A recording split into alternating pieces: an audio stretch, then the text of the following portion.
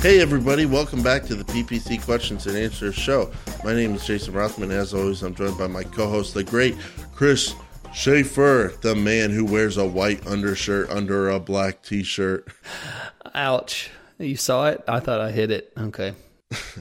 So today's question comes from Matthew. He's from the East Coast, no doubt, I would assume, but he did not tell us where he's from. So Matthew asks, do you guys bid on a client's business name when managing AdWords, assuming they already rank number one when the name is searched? I've always been against it, but have heard arguments that are slowly changing my mind since the clicks are usually super cheap. Matthew wants to know if you should bid on your client's brand name, Chris, even when they rank organically number one and no one else is advertising on them. Chris, what do you say? Because I feel strongly about this. Well, you added something there that Matthew did not say. You said when no one else is advertising against Assuming them. They already rank number one when the name is searched. And you said when no one is advertising against them. Okay, if they rank number one, Matthew, and someone else's ad is above their name, then come on. He's not asking us that, Chris. Then he would obviously bid. Yeah. Okay, well, just to clarify, if someone's bidding against that brand name, if there's any ads that are showing up for that, then Jason and I agree, yes, you should bid on those. I think the more important question is not necessarily something that you asked, Matthew, but that I have to address is how do you go about bidding it? Because I think the answer is usually yes, it's fine. But I think the approach is where people get things wrong. And let me explain what I believe is the right way to do it. The right way is to isolate brand searches. And this is not something that I see people do. I see campaigns where there are brand searches scattered throughout all the campaigns, all the ad groups. And so you get brand clicks, getting conversions on what's supposed to just be a search campaign to generate new leads, but instead you're getting a bunch of returning traffic and high conversion rates and high click-through rates, which are brand terms.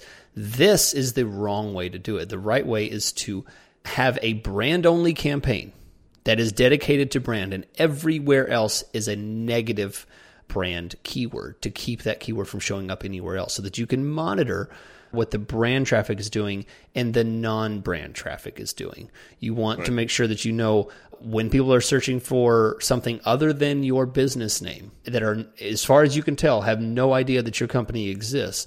You want to know how they react to your page. You do not want to know how just everyone reacts to your page. You need to split that information separately so that you can have a conversion rate of returning consumers and a conversion rate of non-returning or new visitors to your site. That's it for me. I like that, Chris. I respect that. You're a respectable guy, a respectable AdWords manager. You're going to break out that data into a different campaign. So am I. So is everybody who's respectable. But Chris, what I want to hammer home here is every single business should be advertising on their brand name, even if no one else is, for a variety of reasons that people don't ever talk about. Yes, Matthew, you should be doing this. I've never felt more strongly about anything in my life, Chris, except for my love for my girlfriend. Number one, if you had a business at a location and on the door it said the name of the business, would you not put a nice big sign above the business so more people could see it? Or would you be like, oh, well, we already have the name on the door. It's in the first listing. Well, guess what? Some people don't see the first listing. Some people scan all over the page, and some people are going to miss it. So why not be listed twice? Number two, it is super cheap, Chris. Number three, you never know when someone is going to start advertising on your name, and maybe they're doing it at times you don't check your computer or in places you're not located. So I would always be there to protect my brand. The next reason, Chris, increase your overall account quality Did you score. forget what number you were on? Is that Of what that course not. I stopped you. I know. Go ahead. Please continue. You forget I know things about you, bro? you forget I can say things on the air, bro? No, because you started the episode calling me out for having mismatching T-shirts. Thank you. Now, Chris, well, I just don't know. Yes, I'm wearing an undershirt because I'm wearing a polo shirt. But if I was wearing a T-shirt, would I be wearing an undershirt? Unless I wanted to hide things. I sweat a lot. You know, it's Texas. Chris, back to the numbers here. Account quality score. Why not pick up some bomb click-through rates on the cheap? Yes, Chris, quality score on the domain, quality score on the account. Do I know how that stuff works exactly? Did Google send me the black book on quality score today? Of course not. No. But I do know that good click-through rates help. I do know that good account data helps. So why not get that on the cheap? I like boosting things up with a little bit of brand action. And finally, Chris, intelligence, data, search terms, okay? Learn the way people think about your business. Just because you're running a brand campaign, Chris, it doesn't mean that every single brand search is going to be the name of the business and that's it. You're also going to see things like if the guy's name was Big Jim's Auto Sales, you might see Big Jim's Auto Sales convicted of fraud, 1991. Big Jim's Auto Sales, former felon. And maybe people think about you that way, and you have to come up with a little reputation work to increase your reputation. Or if you own an apartment complex, the paid search podcast apartments of Dallas, Texas, and people search the paid search podcast apartments, bad air conditioning, paid search podcast apartments like broken air conditioning. Maybe people think your apartments have bad air conditioning and you did not know that. So now you can come up with ad copy that says you have a brand new air conditioning system. I'm just saying, Chris, you're skeptical, but you shouldn't be, Chris. You look like a guy that just moved. You should be. Chris, I'm telling you, this is exciting. I see some things in big brand campaigns.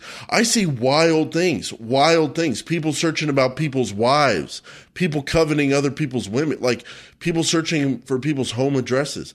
There's some interesting data that you can pick up from a brand campaign, and I think it's worth running because of that. And then finally, Matthew, I see your email address, which I'm not going to give out to the world here, but I see it. And you work for an agency. And what I want to tell you, Matthew, is you're failing shady agency practices 101. Like, you can't sell a client on a brand campaign. Like, if we're trying to run an agency here, Matthew, and get people hooked into AdWords and get them some good results and get them, a little fear going, like, oh yeah, people can show up on your name and get your clicks.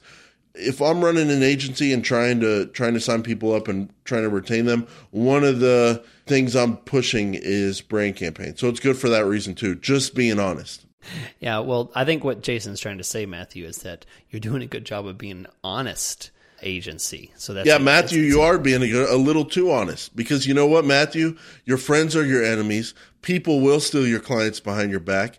Happens to the best of us every day, Chris. 2 days in a row, it's I'm shook. Careful. You get us a age restriction. What is that? Controversial? Demonetized? Yeah. Come on, Chris. Come on. All right. Well, it's supposed to be you're obviously too flustered. Oh, yeah. Close the show. You're supposed to close the show. Matthew, thanks for the question. Bye-bye, bros. Chris, hit the button. And girls.